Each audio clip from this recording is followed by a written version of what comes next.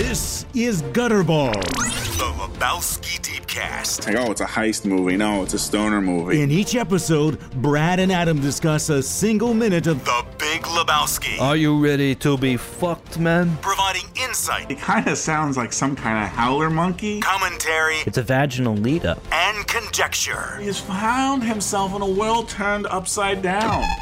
And now, Gutterball. Hi, Brad.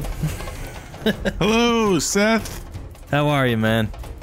I'm all right. How are you? Just all right. I'm good, man. Why are you just all right? I want you to be magnanimous. I want you to be effusive.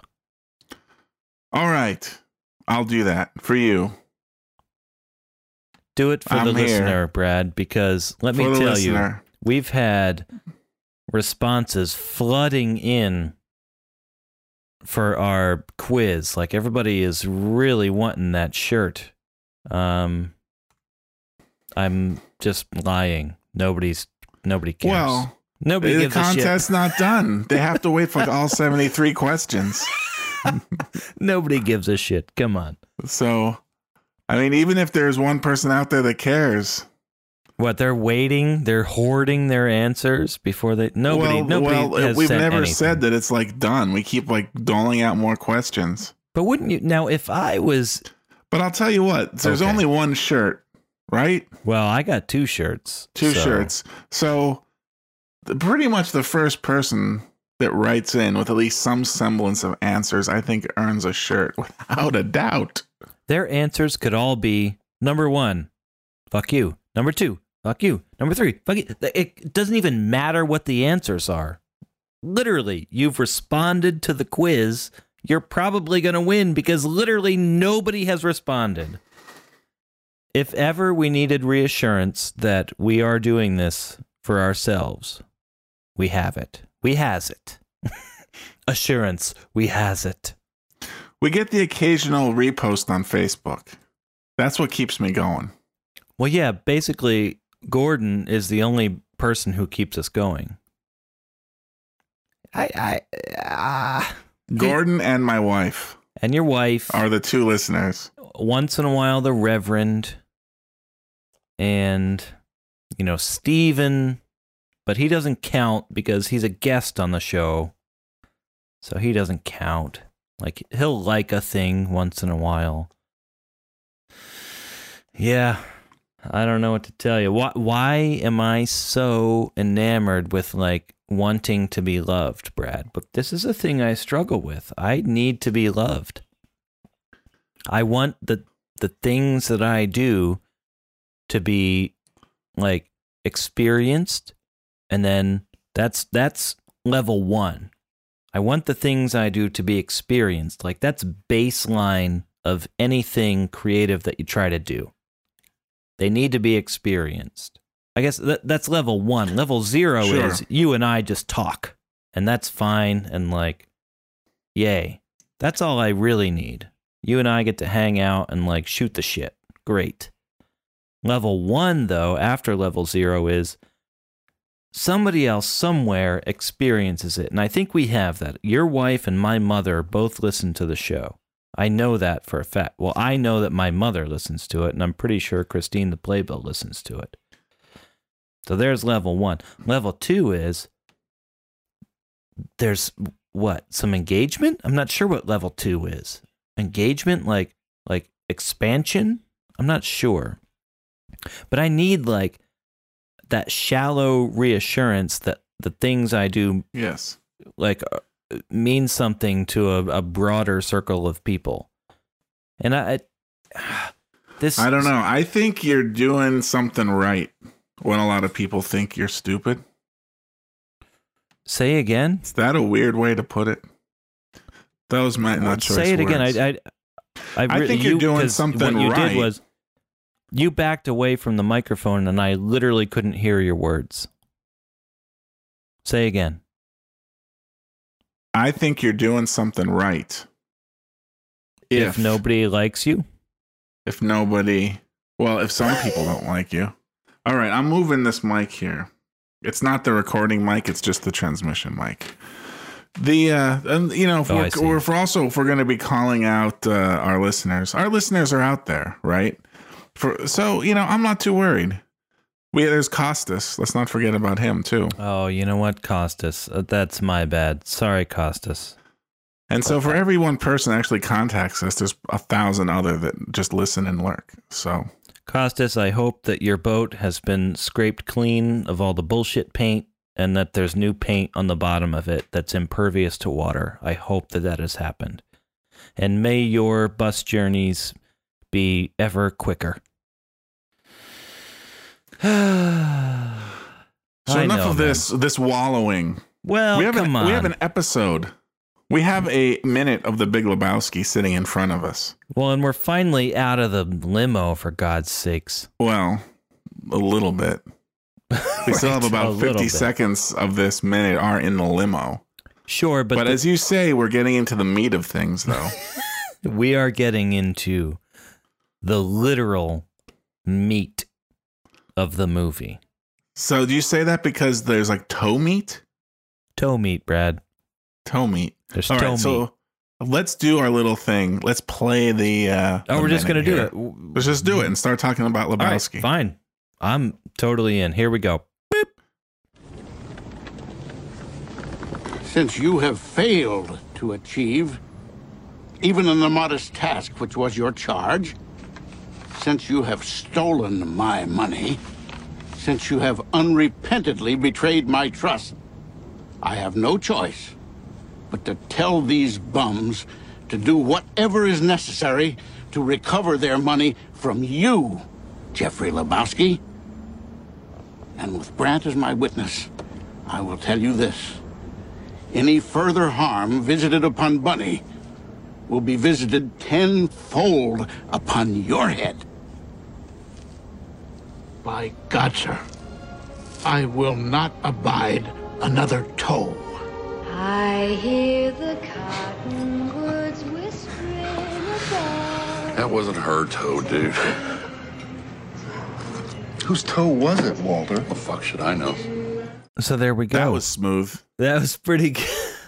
Oh, you know what? I'm a time traveler. I went back in time and I made it smooth. No one will know what kind of bullshit we were going through just to like insert 60 seconds of the movie into that. So anyway. Even in the modest task, which was your charge. And I guess I'll start it off this way, but achievement makes it like rears its ugly head again. Yes. Since you have failed to achieve. Failing to achieve is the worst thing in the world. You can dress to bad. The titular Lebowski. Yeah, you can dress bad on a weekday when you're supposed to be looking for a job. You can be in sort of the quasi-revolution sector of the population that's like all anti and not wearing suits and ties, and you can do that. You can be a bum if you want. You will lose, but the worst thing you can do is either not achieve or not even try to achieve. That is just death as far as the titular Lebowski is concerned. Yeah, well, is there even a question of not trying? Like, I think that's ultimately the disconnect, right? Like, in the titular Lebowski sense, everyone tries to achieve. Like, if someone is not achieving, it is not their choice.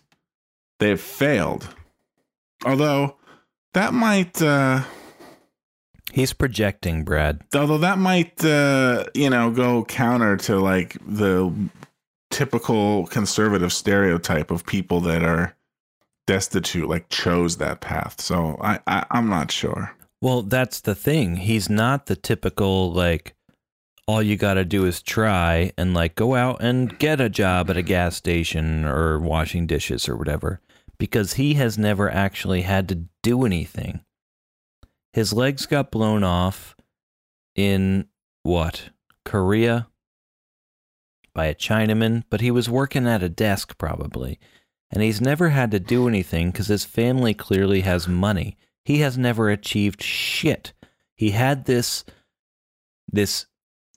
handicap, basically, which afforded him a level of sympathy, and couple that with the money that his family has clearly had, or maybe Maude has made a ton of this. So why do you say his family clearly has money? How do we know he did not achieve this station in life? Because he's a pathetic loser. Maude tells us as much. So that's okay. I mean, I could go I'm with that. skipping ahead. I could go with that. We haven't covered that minute, but Maude later in the movie is like, oh, most certainly. The dude is like, oh, the main guy, the Big Lebowski. Oh, most certainly not. Mother had some money, blah, blah, blah. His first wife. But that's for a later episode. I don't want to get too much into that. All right. I mean, I think that's pretty much like, oh, no, he didn't do shit. He just kind of like fell into all this money. Couple that with his handicap. He's disabled. He was just like living the life. So he gets to like be up on his pedestal and like hold court and wield his mallet and pound down on the gavel. What's the gavel? Is that the hammer part or the round part?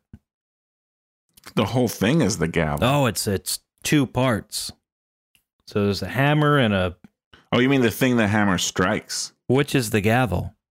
I think the thing you hold in your hand is the gavel. Yeah, so he gets to wield his gavel and smash it down on the wooden coaster and, sit in judgment of everybody who hasn't achieved as much as he has. And that's, must be a nice life.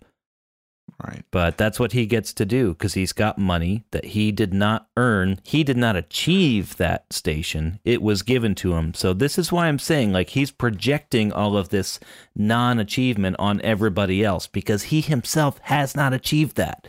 And I'm telling you something, Brad. The more people like harp on a thing, the more that thing is probably their own problem. The more you crow, the less you know. We've been over this before. Yeah. So that's what I'm saying here. Since you have failed to achieve, well, you know what? Screw you, man. You've failed to achieve. You let your ex-wife, who's probably dead, because you were a widower and you got a bunch of sympathy, and then your legs don't work, you got even more sympathy. So now you get to, wheel around in your wheelchair. I'm saying. Yeah. Well, yes. Don't you get me? I hear when you do these little one-off, like, oh, yeah. Yeah. No, I know what that means. It's like you're dismissing it a little bit. No, I got you. No, I'm with you. I'm truly with you. All right. How much? I may are not you with be me? able to project the sincerity right now. Well, you shouldn't project it because if you're projecting it, it just means, you don't really believe it. You're either in or you're out. You're out, Tom. How weird is it Yes. that they send his ex-wife's toe to him, and then he's just like, well, this sucks.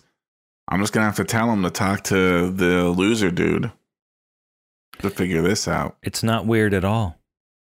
Well, it depends on the prism through which Well, that would the be narrative is refracted. that would be weird if it were true, but it's not true. Do you know why it's not weird? I thought long and hard about this, my friend. You know why it's not weird? Because first of all, think about this. Your first wife is dead. She had lots of money. She was probably even older than you. Whatever. Now you get to sit here and blah, blah, blah. And then now you have this hot trophy wife dancing around. And as much as she pisses you off, she's still a hot, 24-year-old wife that, you're pretty proud of because it's a status symbol. Kidnappers have abducted her and they cut off one of her toes and they send it to you in the mail. And what you do is put it in an envelope and hand it to this schleppy loser to fiddle around with. I'd be putting that shit on ice and trying to save it in the hopes that if I kept it cold enough, maybe it could be reattached. I wouldn't be letting like random strangers fondle my wife's severed toe. So this to and me, would you touch the toe? okay, but let's not even. We're gonna That's the get other there. We're side gonna of the get there. We're gonna equation. get there. We're not there yet. Come on. So what this says to me is that he receives a toe. This was part of his plan. This to me is proof positive that he is in fact in league with the fucking nihilists. And he's like, okay, this is not going how I want it to go. I really need to put the screws to this schleppy, wannabe private detective, white Russian, pot-smoking loser. Do you have a woman there? She's got to cut off a toe, and I'll hand it to him to really put the fear in him. He needs the fear. Yeah. This, to me, is proof that he is in Do you want league. your 30% of the $1 million or not? Right. Exactly. How much do you think they'd be cut in for? Like, there's 3 of them, plus the girl. Well, $1 million, even if it's like half and half. I think he told them. That's just like $12,000 each. Well, I think he told. What do you mean, 12,000? I think you have a zero wrong there. It's $1 million. Even if they only got 30%, right. that'd be 300,000. So they'd each get 120. Fine. That'd be all right for me. Right. That might. They each get 100. I don't know where I got. Oh yeah, 4 of them, 120. Yeah, Well, whatever. 120. Whatever. All right, I'm totally wrong. But yeah, I think- I'm a reject in math. But I think, and I do want to get back to parallel lines meeting in infinity. Can't because believe I lost that zero. Well, sometimes they slip away, Brad. That's At what happens infinity. when you get older and parallel lines may or may not meet. And I do want to get back to that because I have some Okay. questions. But All right, I'd love to hear them. God. But the thing about that is, I think he promised the entire $1 million to them. We're supposed to get $1 million, and I have not independently verified this, but I think when the final confrontation happens with the car and they have the dude's car set on fire, didn't they say they were supposed to get $1 million? I think he promised all of it to them, knowing full well that he wasn't going to give any of it to them. Because if you said, I'll give you, $120,000 each, that might not be enough to do what they're doing. Nihilist or not. Because, that's a couple years' salary if you get a decent job at, managing an In-N-Out Don't burger. forget it's 1991.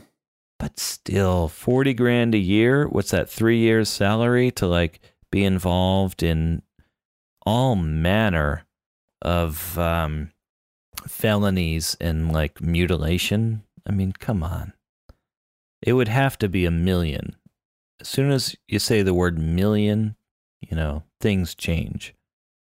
You know what I mean? No, I hear what you mean. But if he was promised them all the money, so if this goes according to plan, the dude gives them $1 million, then what happens? But the $1 million was never in there. The $1 million They threw a was ringer for a never ringer. in there. He kept it right from the get-go. He had it. And he may have told them there was 2 million, they'd get $1 million, he'd keep $1 million, but he only took $1 million because he knew he could get away with $1 million, but maybe not 2. Right. And so the problem is Well, there is no problem. The problem, well, there's no problem from his point of view, but what happens is the nihilists come back to the titular Lebowski and say, there's no money in this. Well, maybe they said there was no money, it was underwear. And the titular Lebowski is like, oh, this asshole tried to pull one over on me when I was trying to pull one over on him. Because all they had to do was mention that it was like a satchel with underwear in it and not like a metallic briefcase. That's all they had to say. And then the titular Lebowski knows that the dude tried to pull one over. So now he's got him by the scrotum. These are my concerns, dude. I think it's all starting to come into place, and I think it gets less and less likely that the titular Lebowski was not in on it with the nihilists. They're in communication. They have to be.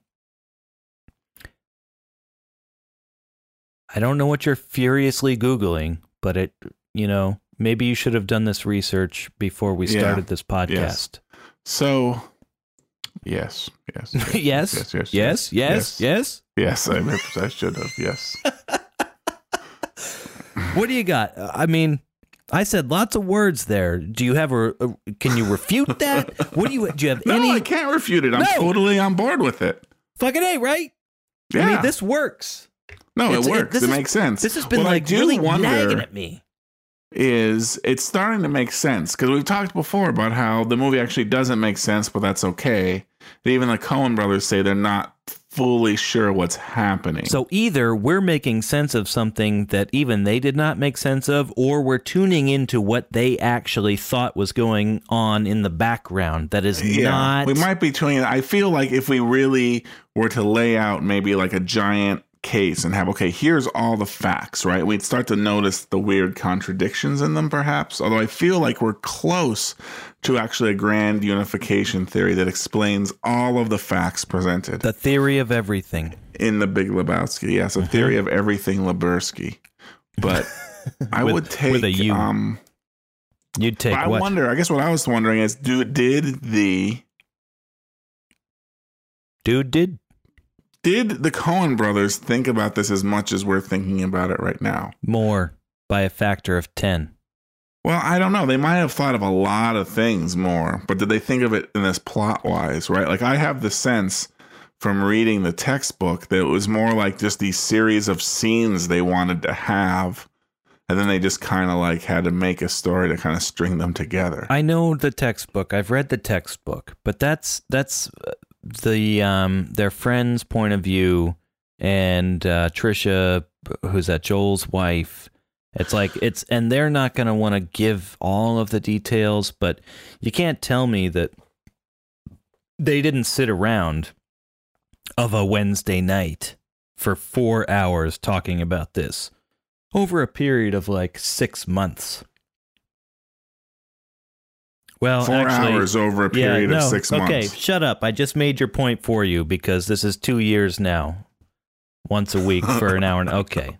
You know what? Fuck you. But, all right. No, nothing. Fuck you. You're right. I don't know. I think they talked about it a lot. More than we have? I don't know. Good question. Comparable. But the time we've spent on this podcast is only possibly comparable to the time they spent like talking about the story, not writing it, not pre-production, not planning it, definitely not shooting it, none of that. Just possibly like shooting the shit about the story. Maybe we've approached that level of time commitment. Maybe. Yeah, this says, so looking here, we've gone to the point in iTunes where it's no longer giving me like hours or anything. It just says 3 days.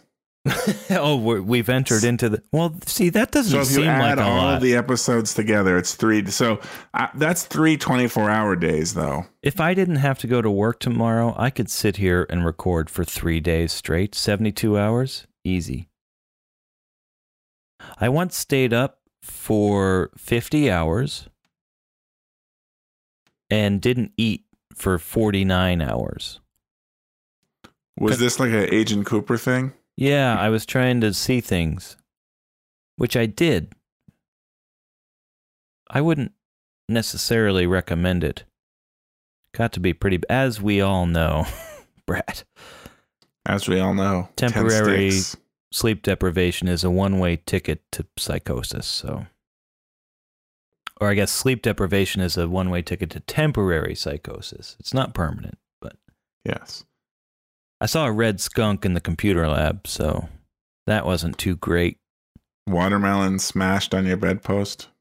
I didn't see any of that stuff, thank goodness. I didn't have a bed or a bedpost. I was sleeping on a futon in the back of my 1981 Honda Civic, so. There were no bedposts, my friend. All right. No jury-rigged No jury rigged. Well, jury rigged. Jerry rigged bed, but things, suspensions. no, and that Honda Civic, I don't know if you ever had to help me with that.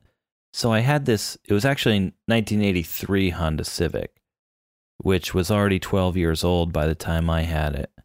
And I had to commute to my first year of college about, I don't know, how far was that? 20 miles?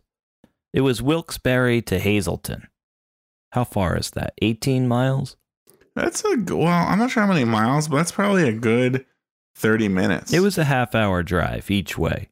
So you commuted from Wilkes-Barre? Correct. Well, or Wilkes-Barre, as the natives sometimes call it? let's just call it Kingston and Okay, just be done. Kingston. That's easier to say. Kingston, yeah. Kingston, yeah. So I had to go down route, what is that, 81? The highway? Yep. 81. Is it 83 or 81? I always It get was it 81. confused. You would take 81 to yeah. 80. Boom. Right. 80 for the last couple of miles there. And this car then started to have a problem with its starter. And it's like winter now. So sometimes it just wouldn't start, like it wouldn't turn over. Thankfully, it was a standard transmission. So I would drive to class in the morning, and we'll rewind this, but whatever. I drive to class in the morning. There's a parking lot there. And if I got there early enough, I sort of had my pick of the spots, and the parking lot, thank goodness, was like on an incline. So I would find a spot that had some open space in front of it pointing downhill, knowing full well that by the time 4 o'clock or 5 o'clock p.m. rolled around and I had to drive back to Kingston, that the car wasn't going to start. But I could pop the clutch. So I would find a place where it was pointing downhill. And I had a big futon in the back just in case like it wouldn't start and I would just have to sleep in the car. But then, so I'd point it downhill. I get there 5 o'clock, invariably, chink, nothing. Turn the key, nothing. Wouldn't start. So then, if I was lucky, I would find, like, I'd sort of like smooth talk one of the friends into like coming down there. Like, hey, you want to walk to my car while we shoot the shit? Just so I could get them to like help me push the fucking car so I could pop the clutch. But that would only happen like 1 out of every 3 days that I was there. So more often than not, thankfully it's a 1983 Honda Civic. It's pretty small. More often than not, I'd have to like, okay, chink, doesn't turn over at all. So now I'd open the door,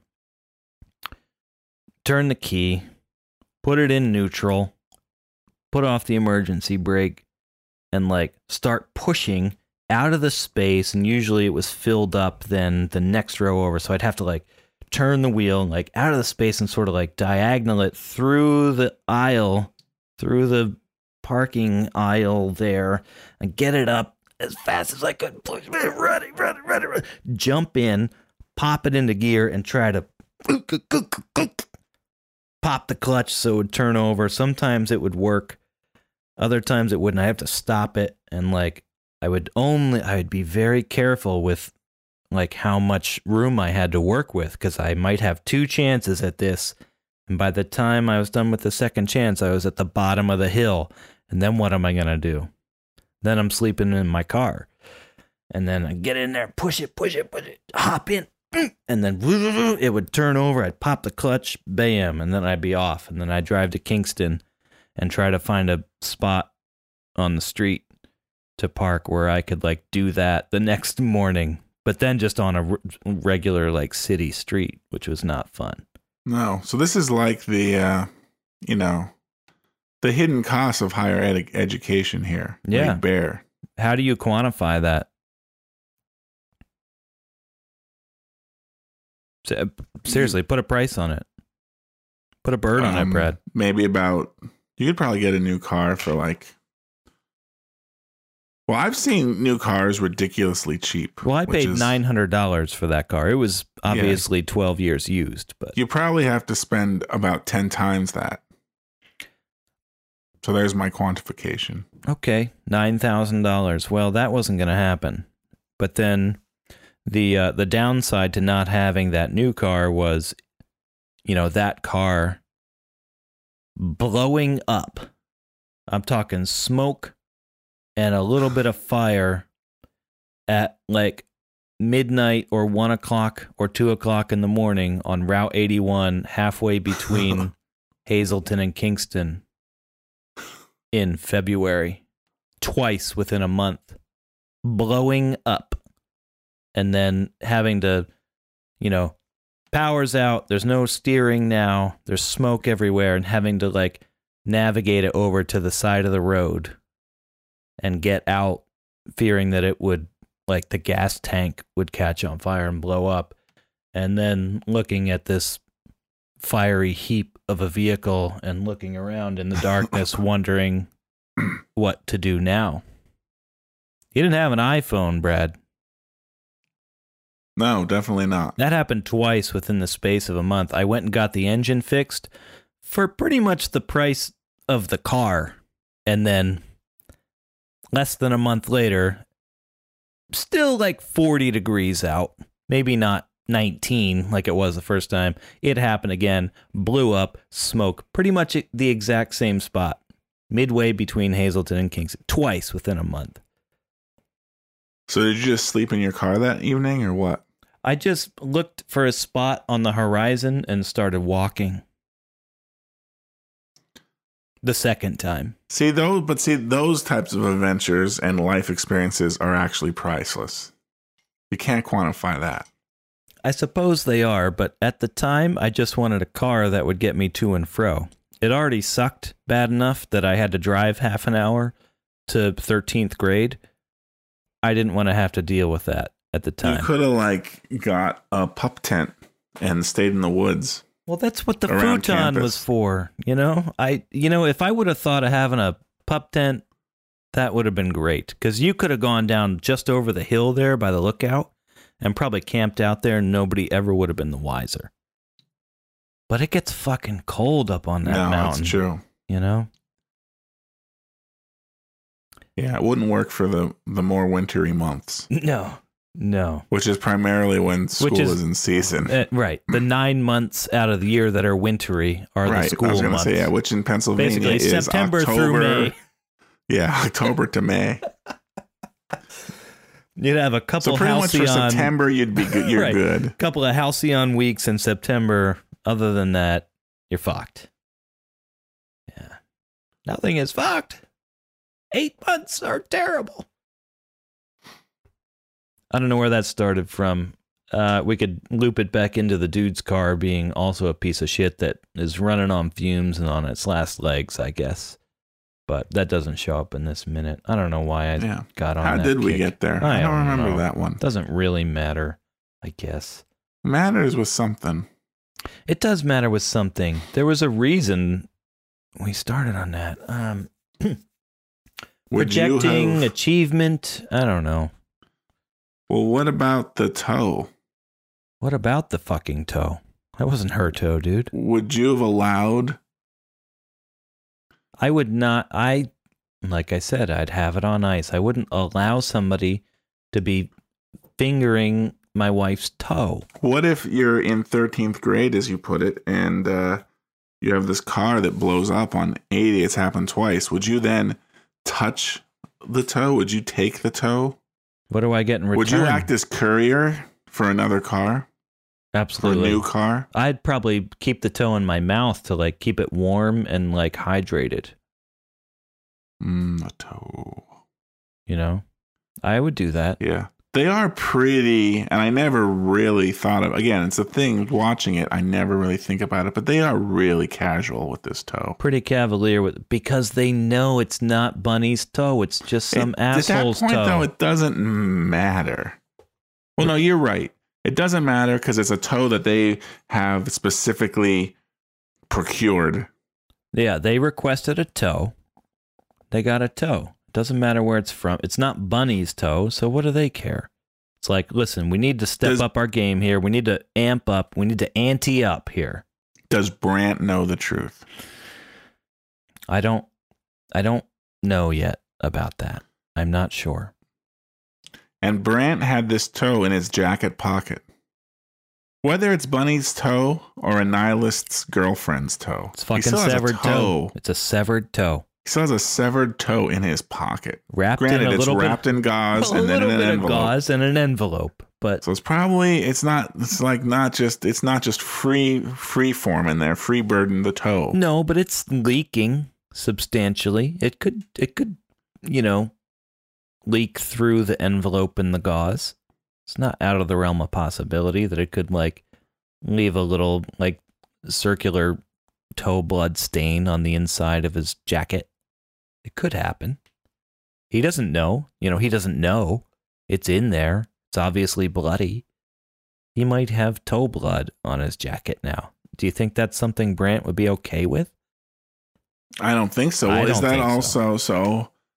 Is that maybe that is part of Brant's uncomfortableness?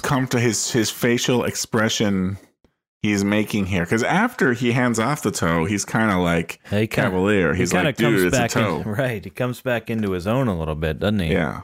He's not there with his finger splayed, afraid to he's just kind of bracing, again, like in Knoebels, bracing for the giant truck to blare in his face. Twitching one finger, lifting his hands up a little bit, face squinched up into horror.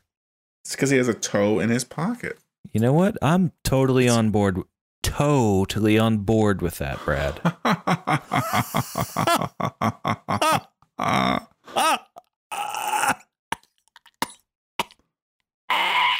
Once you said it, though, I think it's completely accurate.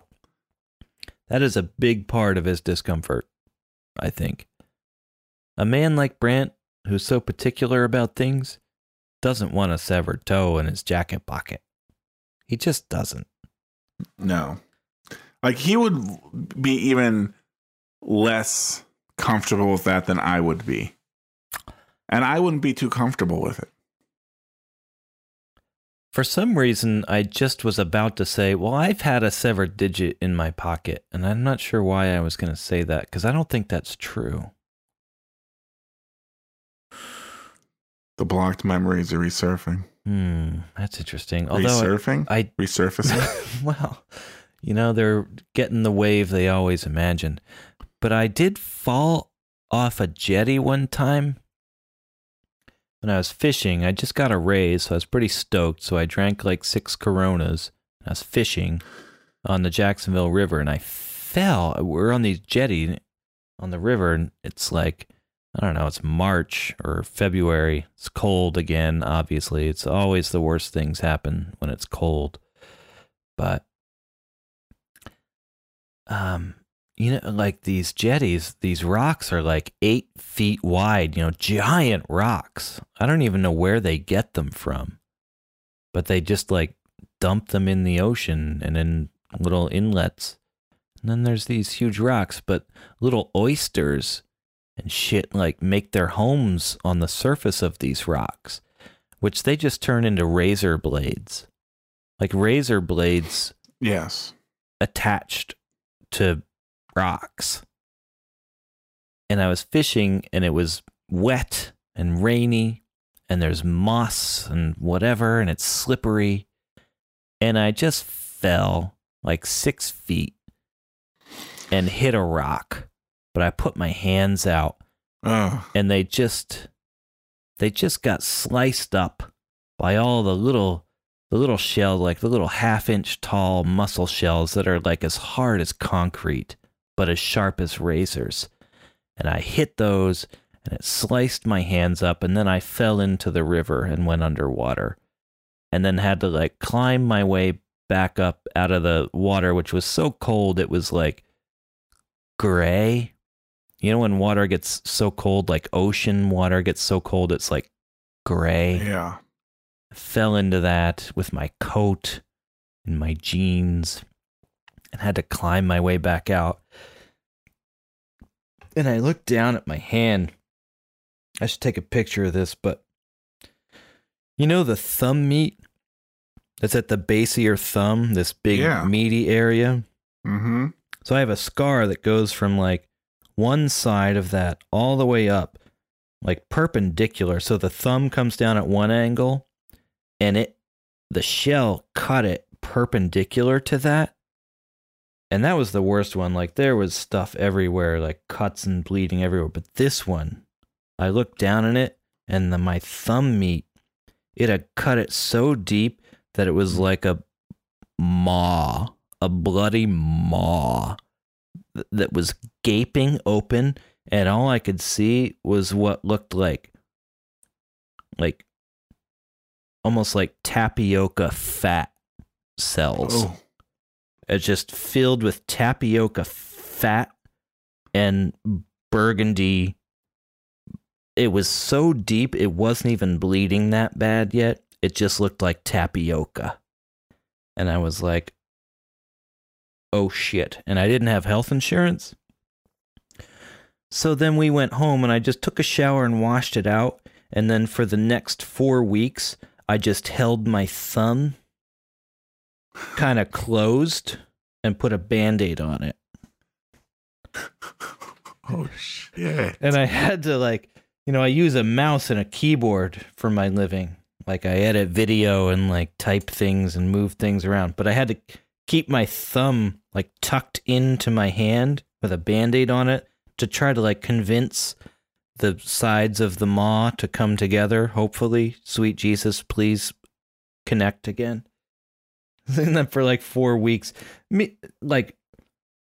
never mind all of the other like cuts that also should have had, 3 or 4 stitches here and there. This one probably should have had 20 because I could just look down to my thumb bone in there. But I'll just tuck my thumb in and put a Band-Aid on it. It'll be fine.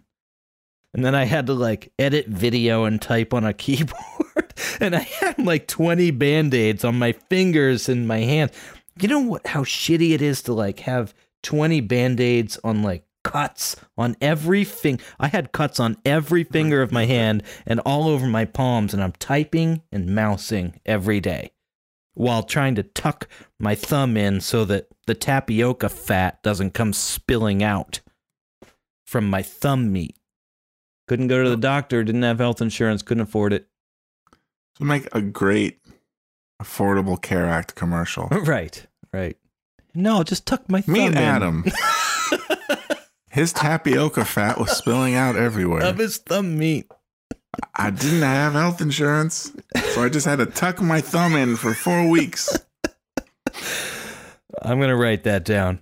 Adam's tapioca. You go ahead. Talk to the listeners, please. I've talked too much, Brad. Sure, you got to shut me up, man. Well, I don't know. You're the, you have the tongue for it. Blah. His thumb meat. I guess that's one word. Thumb meat. Thumb meat. I like thumb meat as one. That's good. Yeah, thumb one meat. word. Thumb meat is one word. That's a very good word. Yes. Tapioca thumb meat.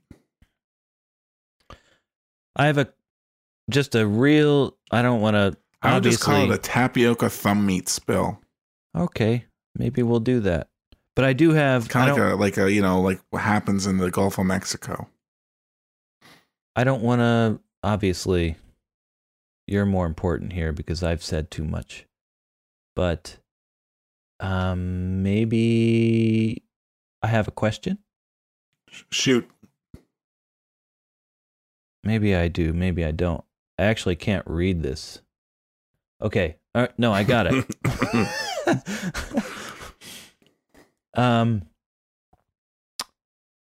We are on. I'm going to throw out a question here. This is question number, I have no idea. So, okay, this is our contest. Yeah, we're going to do a contest question. Now, okay, before I do this, we did get some feedback from another quasi-listener. Theoretically, he listens.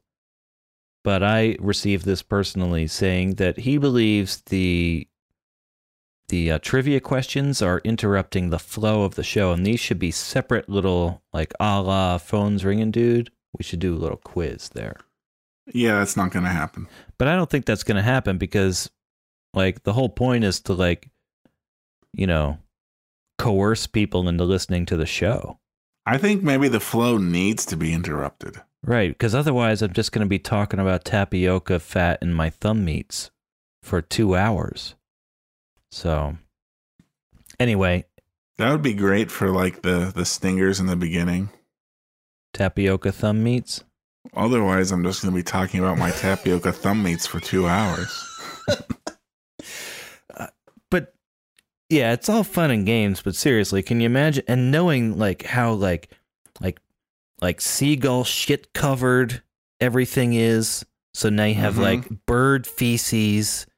And yeah, it was razor the time sharp. And it was the time of the avian flu. So it's like bird shit was all in there, and I just was like sliced open like an inch deep, almost down to the bone, and just seeing like fat. Like, it's all fun and games. It's very hilarious now, but like, shit. Now I have this gaping, like, it's just spreading open. You're looking at it, it's spreading open more and more, and there's just burgundy and then bright yellow fat pustules.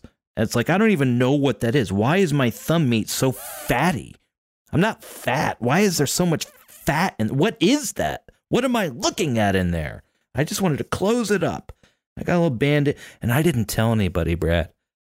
Nobody saw it. I washed it out in the shower. It's like, I just got to go take a shower. And meanwhile, like, things are gaping open on both of my hands. This was just the worst one. And I went up in there and, like, had the hot water, like, cleaning it out. And, like, I got the soap, rubbed the soap on my hand, and was like, okay, I got to put soap down in there now. And, like, rubbed it in there with my fingers. It was almost passed out from that business. And then, hey, hey, guys. Hey, does anybody have a Band-Aid? I just need a Band-Aid. I cut myself a little. It's like, okay, here you go. Do you have anything better, like a butterfly type of, okay. And I just put that on there, and then I didn't really tell anybody. I just kind of kept it there for a month. Oh, people didn't notice you had, like, 17 Band-Aids on your hand? They knew I had Band-Aids. They just thought I got I got nicked up from falling off. Yeah, scraped up, falling off the jetty. Not that it went an inch down almost to my bone in my thumb meats. It's like the type of thing where, yeah. Like, this is like, it could have killed you, right? That could have, I was keeping an eye on the redness traveling up my arm. Didn't happen. But yeah, obviously. Because it's like cut, like just wide open with all the feces and the moss and the. But then I immediately went into salt water, Yeah, so I wanted to say this is the type of thing that it happened in like the 1600s. You just die from it. Yeah, you'd just be dead. Except you pretty much like dealt with it the same way they did in the 1600s. But then I would take the Band-Aid off. I'd sneak into the bathroom, and the difference between the 1600s and the early 2000s is I had a big jar of hydrogen peroxide. Okay, I was going to say, the hygiene was probably better. Right, ultimately. so I would That's what made the difference between life and death for you. Total difference. And I would take the Band-Aid off before I brushed my teeth. I'd put the Band-Aid in the trash, and then I'd slightly move my thumb away from between my middle finger and ring finger just to open up a little bit, and I would dump hydrogen peroxide in there and kind of then wash it out. And then more hydrogen peroxide. Like, I probably went through 2 bottles of hydrogen peroxide. And it would foam up like crazy. And I would, like, punch the mirror. And then I would wash it out, dry it off, and put another Band-Aid on it. That's the difference between the 1600s and present day. But otherwise, yeah, I'd be dead. I would just have died. It would have taken probably a month, but I would have been dead. Not a great time. Jimmy Dale Gilmore of the country group The Flatlanders plays what character in The Big Lebowski? Again, Jimmy Dale Gilmore of the country group The Flatlander plays what character in The Big Lebowski? And if you know the answer, head over to gutterballs.tv. You're so click contact. announcerly. Like I was doing Let us know. purposeful announcer voice, but It's my casual announcer persona. yeah, it's pretty casual. Okay, I'll give you that. I don't know what question number this is, Brad. Doesn't matter anymore. Okay. I mean, Just write us and let us know you want the t-shirt. And we'll please send love it to us. Please love us, won't you? Someone, anyone. I'm going to call it 10, even though I have no idea. you. See, I'm powered by love now these days. I love love. Well, I love love, but I'm also powered. There's an internal motor of love. Oh, right now. like you're exuding love. Yeah, but I'm also Oh. living off my own love that I exude, and it's a weird way. It's hard to describe. That is hard to describe. I don't need and the understand. love. I don't need the love. You're exuding your own love. I'm confident in my own love. Huh. Yeah, I have no love for myself. I'm not saying I have love for myself. I'm just confident in my own love. See, that's nice. That's a good way to be.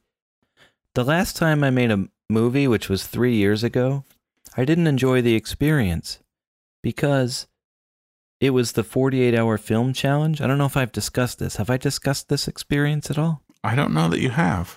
So 48-hour film challenge is it's worldwide, but you sign up and then Friday at like 6 p.m. you have to go to a place and you are issued a genre, a prop, and a line of dialogue. And then you have until Sunday at 6 p.m. to physically deliver a copy of your movie back to that same place. So you have 48 hours to make a movie, write it, shoot it, edit it, export it, and deliver it back. 48 hours. And I did this 3 years ago now. And we had a similar competition like this that was ongoing for 3 years. We did something similar. Like that. Yeah, it was, good. So I'm like, you know what? This is cake. It was one of our creative exercises. Right. Kind of like this. But it was a nice mix of like rank amateurs and professionals. Right.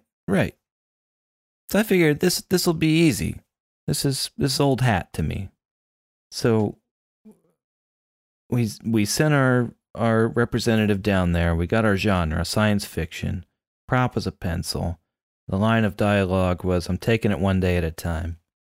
I'm like, this is easy. This is perfect. I couldn't ask for anything easier or better.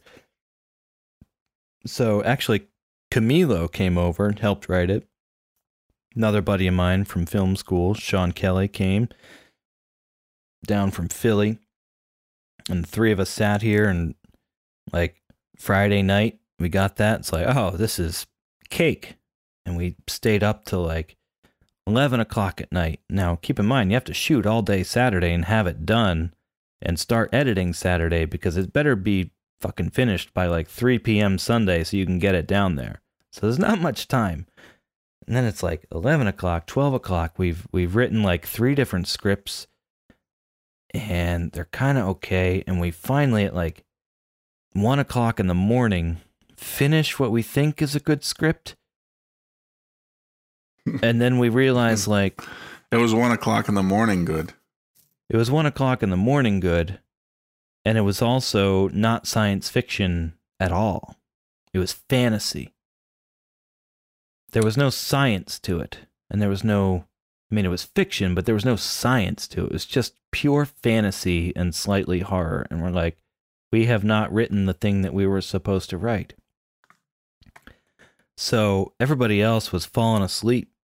And it like we wrote some great stuff, but everybody else had to go to bed. And so now I'm here and I have professionals coming to help me for free in the morning at 7 a.m.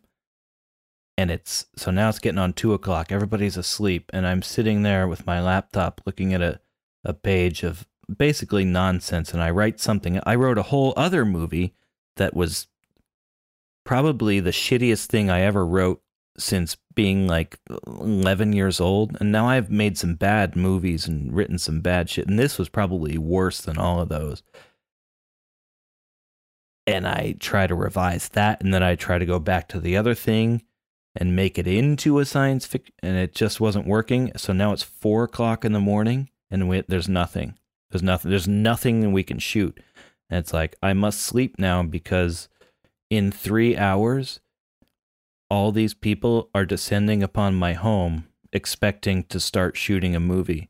So I go and I lay like a rigid 2x6 plank in my bed, staring at the ceiling for about an hour and a half, just rigidly not sleeping. And then I get up. Okay, that's enough of rigid stasis. I get up and I go out to the kitchen and I make coffee.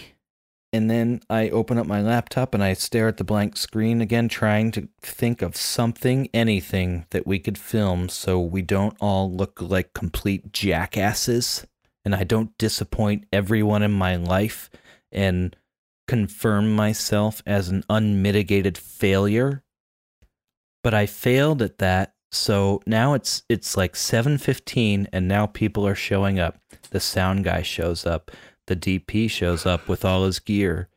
The PAs are there. The editor's there.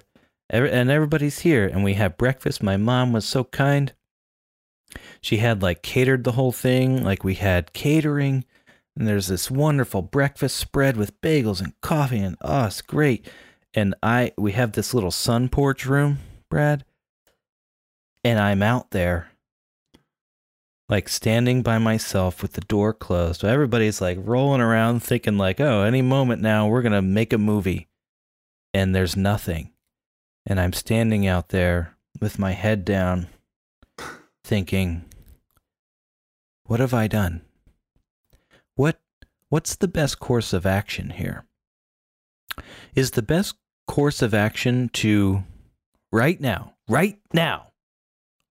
open the door, walk into the room and say, listen, everybody, enjoy the bagels, enjoy the coffee. Thanks, everybody, for coming. But we're gonna have to go ahead and call it off. So I know you canceled all your weekend plans for the next, 48 hours. We're done, though. Everybody go home. Sorry to waste your time. Or do I try to write something? And then it's just like, why do I even try? Why am I doing this? This is the worst I've ever felt in my life. I feel like I need to crawl up underneath the table into the fetal position and like drag things around me so that they can't find me. And then I won't have to face this harsh, cruel reality. If I was there, I would have just ran away a la Napoleon Dynamite. Right. Just kind of in an awkward way, like be there with everyone, that's kind of like run away. If that would have occurred to me, because there was a door, I could have done that. If that would have occurred to me, I would have done that. But instead, at like 7:30, Sean Kelly came out there and like I started writing something. Joe O'Brien came out there and he was the DP. And he's like, okay, well, just tell me where the first scene's going to be and we'll start setting that up. I'm like, kitchen. And he started setting that up. And then... Nice. I like it. Right. And then it's like, okay, we know it starts in the kitchen. And then we just fucking wrote a script in like 30 minutes. And then we walked into the kitchen and it was all set up. And then we shot the movie. And I had no idea what was going on. And nobody on the crew had any. The outtakes are great. I should post some because Joe, the DP, I had him doing one thing while I was setting up another thing. And the actors are asking him, okay, what's going on in this scene? He's like, I have no idea. This is how I feel the dude is in this limousine. Like, initially, he feels like he has got it. He is the fucking Lord of all creation. And it slowly unravels to the point where, holy shit, there's a toe in some gauze. Mm-hmm. And imagine the feeling when now he's holding a human toe in his hands and the magnitude of his own folly is revealed to him in such a blinding flash. That's how I feel. Yeah. And that's how I think he feels.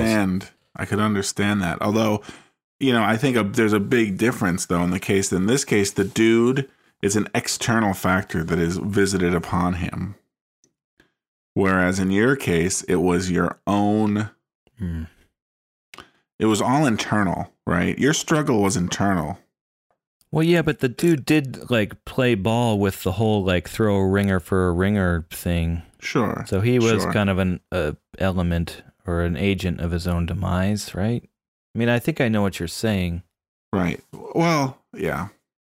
That's as low as I've felt. And I can only imagine. How did it end up? You know, it ended up okay. We won a couple of awards, but so there you go. Right, but why would I put myself? It's taken me 3 years. I haven't made another movie yet. Why would you put yourself through that for a couple of awards? You say? Yeah, why? Because you're sitting here during this whole hour begging people to love you. Please love me. Won't anyone love me? No. What I would have done is taken your original horror script, and just added an alien to it. Now it's sci-fi. Like instead of whatever it was. That's not science. That's really come on, that's just self-sabotaging now. Science, Brad. So you're gonna go to like Star Wars and be like, it's not science fiction. What's not? I mean, fine, I could argue that it's not, but I don't think that's what they meant in this case. It's a space western. They weren't like, let's find they would be like, hey, you guys just made this really awesome fantasy set in outer space, but technically it wasn't sci-fi. All right, well, the one we wrote was not set in outer space, so I could argue fine, outer space, then it involves like being in outer space, so then you have to have made a rocket and done all this mathematics to figure out escape velocity, blah blah blah. So there's science fiction, there's science behind the fact that you're in space. We didn't have any of that. It was just totally random.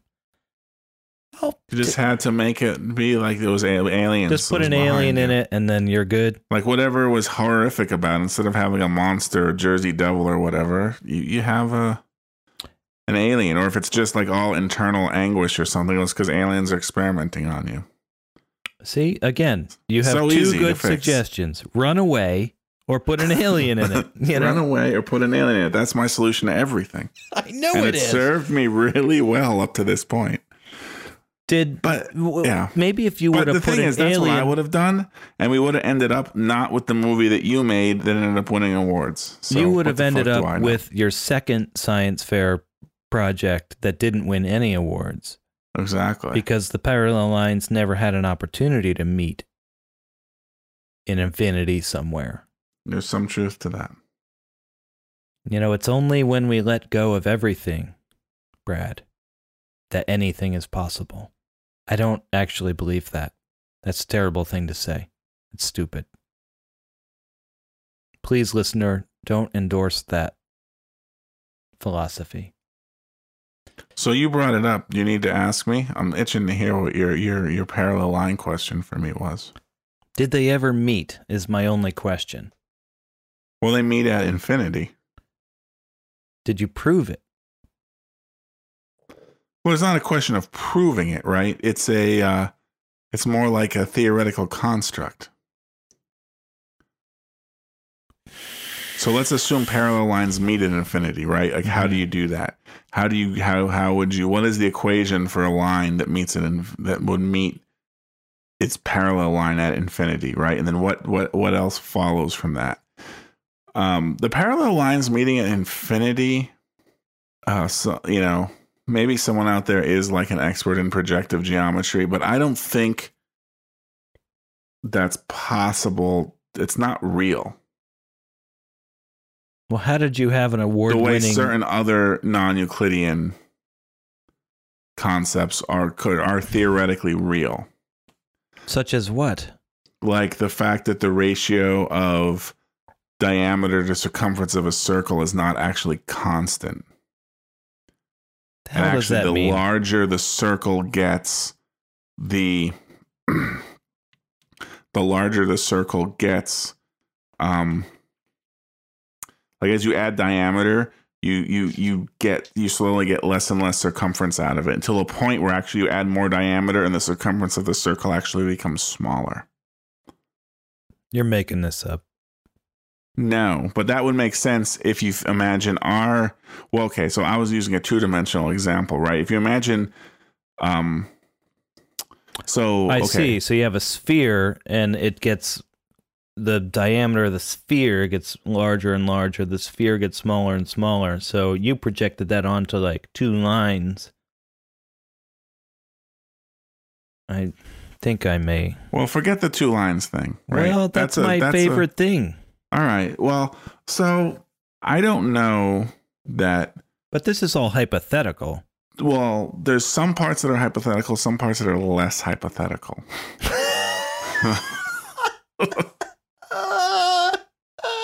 I need a noise to make. I gotta make a noise for that. I don't know. There's my picture of the Big Lebowski. It's the dude, Walter, and Donnie. Okay. Go ahead. Please continue. Well, I guess I would just say, I don't know. I don't know that the parallel lines meeting infinity is an actual thing, if that's an actual property of our physical universe. Wasn't that the thesis statement of your project? No. Mine was simply working on that. Was taking an analytical approach, right? To if two parallel lines meet at infinity, right? Like you have the equation for a line, like, right, y equals mx plus b. I took an analytical geometry approach, which is where you use like equations and things to describe lines and curves and things like that. So, what is so if you have y equals mx plus b, right, you can have two parallel lines and they're never going to meet. Right. Of course not. It's impossible. So there was a way, and unless you change the rules. I wish I could remember the actual math here, but so you would have to add to that equation. Well, yeah, you changed the rules. I totally changed the rules. Okay, but it's like in this place where these rules are changed. Here is how it all works mathematically, right? And it was all just a mathematical construct. So it was like this weird thing where you have, like, so in geometry, right? Just imagine like pure geometry. Like you have these rules and you have proofs and equations, and there's based on certain axioms, right? Okay, so let's change some of these axioms. Now what do you get? All these other things, right? So it's like this weird like parallel existence you could imagine. But it's all. And I don't know why. It has no practical application. But just people in like the 1400s were bored. But it has no basis in reality either, because God doesn't play dice. I'm not saying there's basis in reality for this, right? Now, there's other non-Euclidean, so I would call this non-Euclidean geometry, because that's what it's called, I guess, Well, yeah. There's Euclidean geometry, which is like what you learn in school, which is like, oh, you have squares and there's a plane and you have lines and, 2 points and they make a line, and parallel lines. Angles of a triangle add up to 180 degrees, blah, right. blah, blah. So, but there's ways you could screw with that, right? So imagine where you start to, the most common thing, and this is where things actually can have practical application, is, so if you take that, you have this piece of paper, right? And you draw this square on it. Okay, there's Euclidean geometry. Now take that piece of paper and roll it up. Now what just happened to that square, right? Like it's, right? Like, what do you mean? Somewhere between non-Euclidean and squares. So imagine I tuned out. So if you did this, right? Okay, here's the most clearest, simple example I could think of. Okay. So imagine you have a flat two-dimensional surface, right? What and you is it? Draw a circle on square or okay? Okay, gotcha. And you keep adding bigger and bigger circles, right? You increase the diameter. When you increase the diameter, you increase the radius. And there is a ratio to that. Yeah. And that's, in essence, it's actually radius to circumference is pi. Pi, right? Sure. Yes, it's a constant. Sure. 3.14 blah, blah, blah. Now, imagine you take this two-dimensional surface and you wrap that around a sphere, like you put it on a globe. Now you're on a globe, okay? And imagine you're at the North Pole and you draw a circle. Then you make it bigger. Then you make it bigger. Then you get to the equator. Then you make the diameter bigger. Now, all of a sudden, the circumference, the edge point of that circle is smaller because now you're going down the other side of the sphere. But you're not making the diameter bigger then either. So maybe is that no, the diameter is bigger. The distance from the edge of that circle to the North Pole is increasing. Okay, that way. I see. So, but if you only exist in a two-dimensional universe, right, you don't see that. You have no conception of the third dimension, right? So something similar could happen to us where we live in three-dimensional space. We keep making the sphere bigger. Then at some point, you make it bigger and the actual outside area becomes less. I understand. This is because like, we are in a three dimensions, gotcha. Somehow warped in a fourth dimension. This is like Carl Sagan's flat world where, it's very except similar that wasn't to this. Carl Sagan, but yeah. And you exist in these two dimensions. One thing can't go around another thing. And then what would you think about a third dimension coming in? Like it would be bonkers. It would be just totally just monkey balls, incomprehensible nonsense. But, yeah, if you take it down that level and compare us living in 3D to the 2D, you could imagine. Okay. Yes. Okay. Yeah, right, it's I'm kind of getting like it. that. Okay. Even though it was Flatland, not Flat World. Whatever it was. Come on, you just Googled and it was an it. 1884 satirical novella. I'm bringing it up out of my mind, and you're furiously typing. So fuck you, man. Apparently, there was a short film.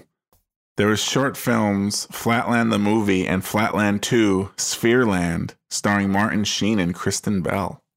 Martin Sheen will just do anything, won't he? Like he did that movie with Leonardo DiCaprio. Scorsese, the mob movie. Yeah, you thought that was crappy? I hated that movie. What was that called? The Departed. The Departed. Oh, I like that one a lot. I hated that. Do you know why I hated it? Why is that? There's one moment that made me hate it. I mean, 8 years old, right? Spoiler alert. Screw you if you haven't seen it, right? Okay, there's a moment where a dude's walking along and a body gets flung off a roof and it lands in front of him.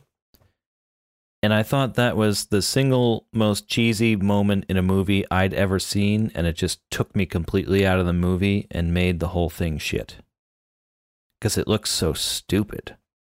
And I'm used to Scorsese doing pretty viscerally upsetting things as far as violence is concerned in his movies. And this just was so stupid looking. It almost was cartoonish. And the movie hadn't been that way up to that point, and it was you just kind of shit the bed right there. And it went back in time and ruined the movie, kind of like No Country for Old Men. After I saw the end of that, it went back in time and ruined the rest of the movie for me. Sorry, Brad. I can't say that I remember the details you're talking about. I just remember liking the movie. Yeah, I did not. I don't like Scorsese that much. I think that he peaked with Goodfellas, and it's been downhill since then. I haven't enjoyed a movie he's made since then.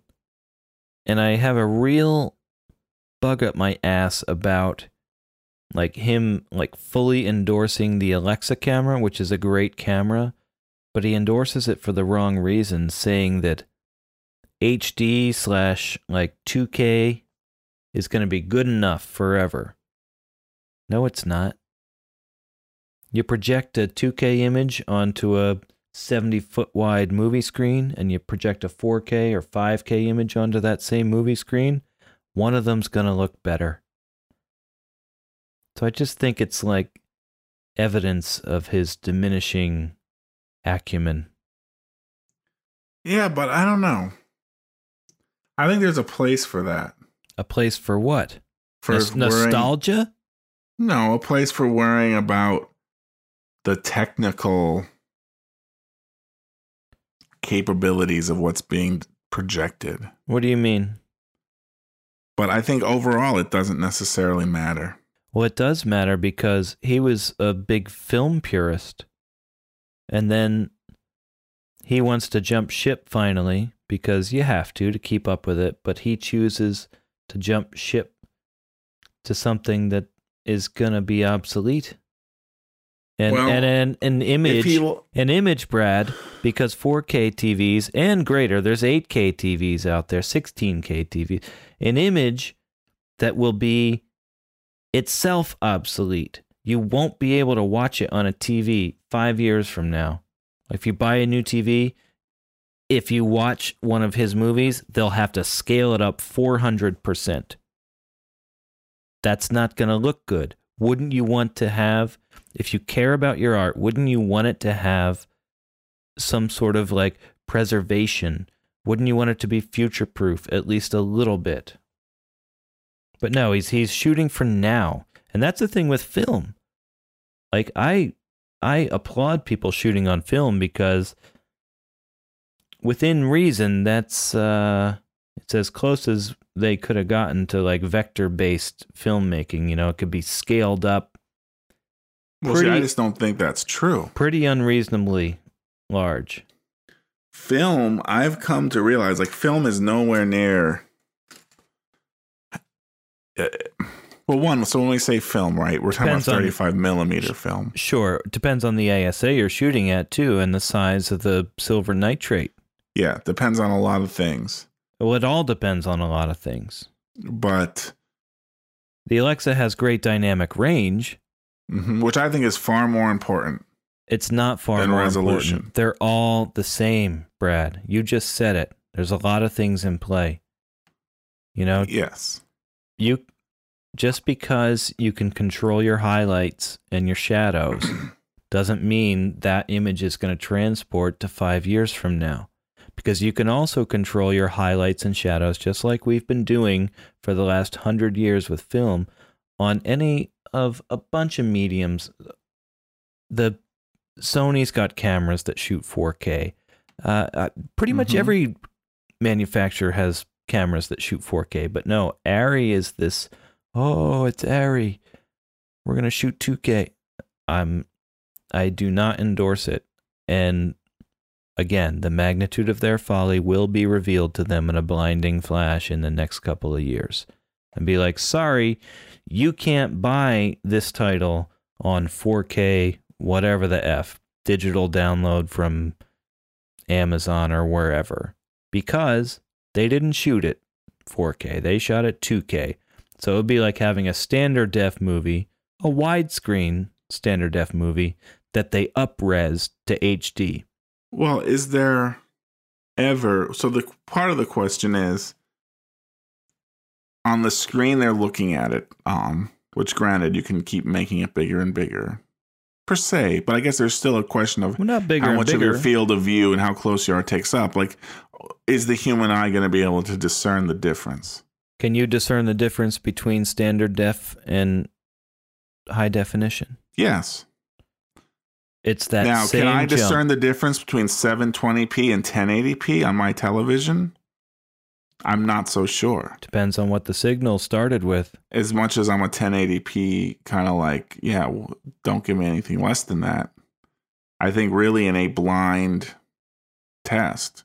And also there's lots of other things that come into play when you look at that too. I guess my initial objection was simply from the fact, and it's my little bit of playing devil's advocate, is, there is a certain quality that comes from a low res, right? There is an aesthetic of that resolution. Let's not get back to this. Can't we kill it already? The reason you do that is either, there better be a damn good, story reason or plot reason, or like you said, aesthetic reason that you would deliberately shitify the look of your film.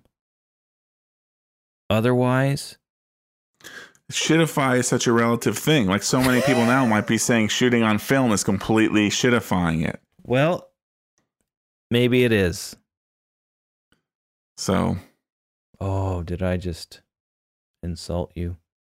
Maybe it is, Brad. Yeah.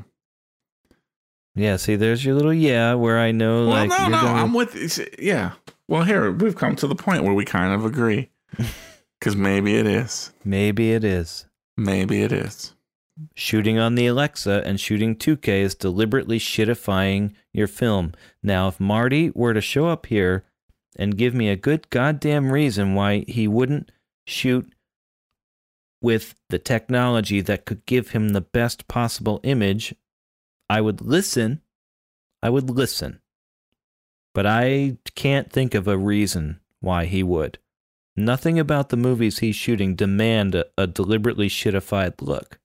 He wants to shoot the best. He thinks that is the best. But I don't agree. Everyone's entitled to their opinion. Yeah, and it can be wrong.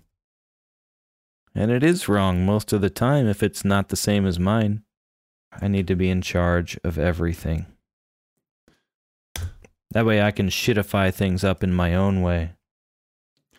So the Yes? they eventually end up in the diner.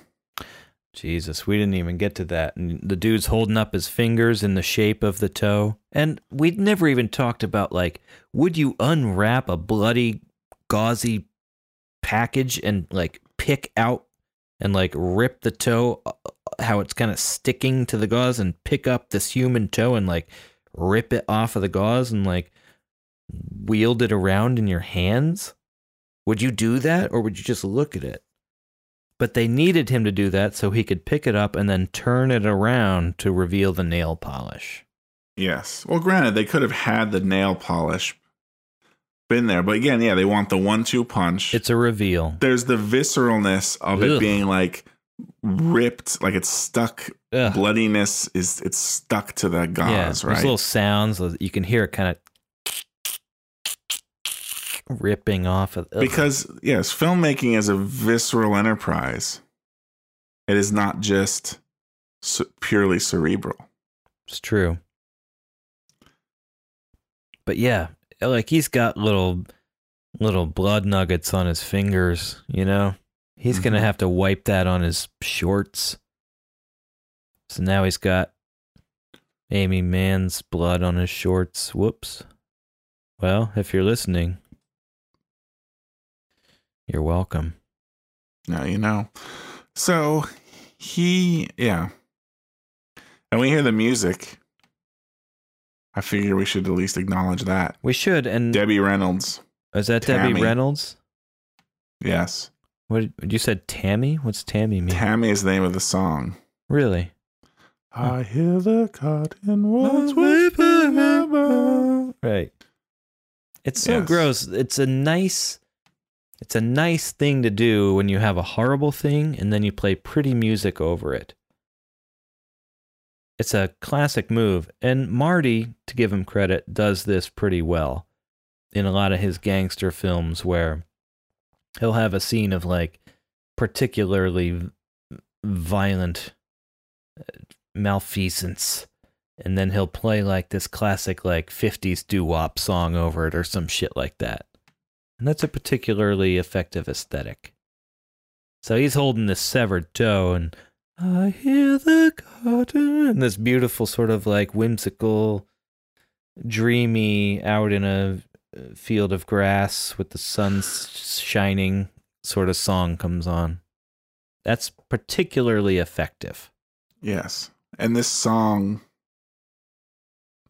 continues on into the diner. This is in essence the music playing in the background of the diner. So diegetic sound from the diner. Yes. Basically. Like pretty much all. Although, you know, and I tried to cut myself off right at whatever it is, 5300, I guess. Mm-hmm. And I'm not sure at 5300, they haven't fully convinced me that this is diegetic sound in the diner. Not fully. And I'll wait. You know, we can I'll just make a little edit point there. Yeah. You had your spleen come up out of your throat. But I need a little pedal to mute this thing, like I did on my old mic. You have to make sacrifices. I think you sound better. You sound like fucking Barry White, man. Good on you. But yeah, I'm not fully hearing the diegeticness of this yet. Yeah, well, we'll have to leave that for the next minute to kind of make a determination. But also, this is the moment where, so 10, 20 seconds before, when the dude is like laying the hammer down on the titular Lebowski and Brandt, saying like, hadn't this ever occurred to you, sir? Which I thought was a little too aggressive, but he was really feeling on top of his game there. And then it's like riding a roller coaster. He's at the top, and now it swoops down, and as soon as that toe shows up, he is at the depths now. He's at the bottom. And the threat is issued. He's going to lose all his toes. There's a little mixed metaphor. He's going to visit that tenfold on his head. No, he's going to visit that tenfold on his feet, but whatever. But then this is the first time, like, you started to believe that Walter's theory, which he pilfered from the dude, that she kidnapped herself, like he really latched onto that. And it's like, you start to believe it, and then Maude comes in, she kind of reinforces that idea, and you start to believe it, and then you see the toe. We go to the diner, and Walter's like, that wasn't her toe, dude. And then you start to really believe that this guy is just a total jackass. And it's like, you are just going to basically go down with the ship, thinking this misguided thing that's just going to probably get everybody killed. And you need to wake up, dude. When I say dude, I mean Walter. But you need to wake up, and like sometimes you got to like cut your losses and say, I was wrong. And he's not doing it. He's so committed to this idea. Right. Well, so here's where I wonder, right? And there was I'll just stick to this minute here. Okay. When the way he is like, oh, that's not her toe, and he's like, hey, like it almost seems like he doesn't really believe it himself. Like he seems, now granted, this could just be a weird thing, right? Lost in the performance. A little nervous. It seems like that is Walter acting. Not John Goodman acting as Walter, but Walter is acting. Walter is putting on this kind of face. Right, because otherwise he'd be angry, right? That's not her toe, dude. That's his natural, like, honest reaction is usually anger. So he's trying to laugh it off. He doesn't usually laugh things off. If he really believes something, he gets angry. I'm with you here. I'm totally with you. I will say, his immediate follow-up, though, to, whose toe is it, Walter? How the fuck should I know? I know nothing about it indicates. Like, he's back into more like... He had a moment of weakness where he didn't believe it. Now he, like... Right. Now he's back in. Puts the defenses back up, sure. But no, I like that. He had a moment where even he was unsure of his theory. Because, I mean, there is a toe. There's a literal human toe. Yes. With green nail polish. And I'm going to have to just mention, I think we need to mention the fact that the titular Lebowski says, I will not abide another toe. Abide. Shit. That's where that comes from. Shit. That's where that comes from. Yeah. That's why he says it later? Yeah, He's totally. just spouting some more shit off there? Yep. Huh. Wow. Nice one, Brad. I got to give you some props on that. Nice. I should have opened with that. We should have, why are we burying the lead here? We're going to have to revisit it in the next episode. I'm writing it down. We got to revisit that. Damn it. That is good shit. I was so focused on the achievement sparating that I forgot to even look for any more. The abide sparating. The dude abides.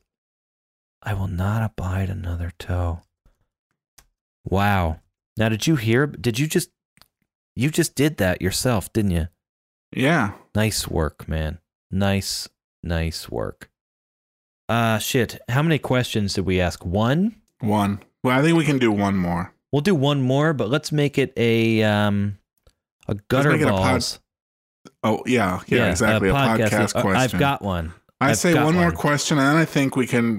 It's a good way to close out the episode. Absolutely. So I've got one. You ready? Ready. What was the name of the rural Pennsylvania town where Brad and company experienced open garages piled high with furniture at 11 o'clock at night? Awesome.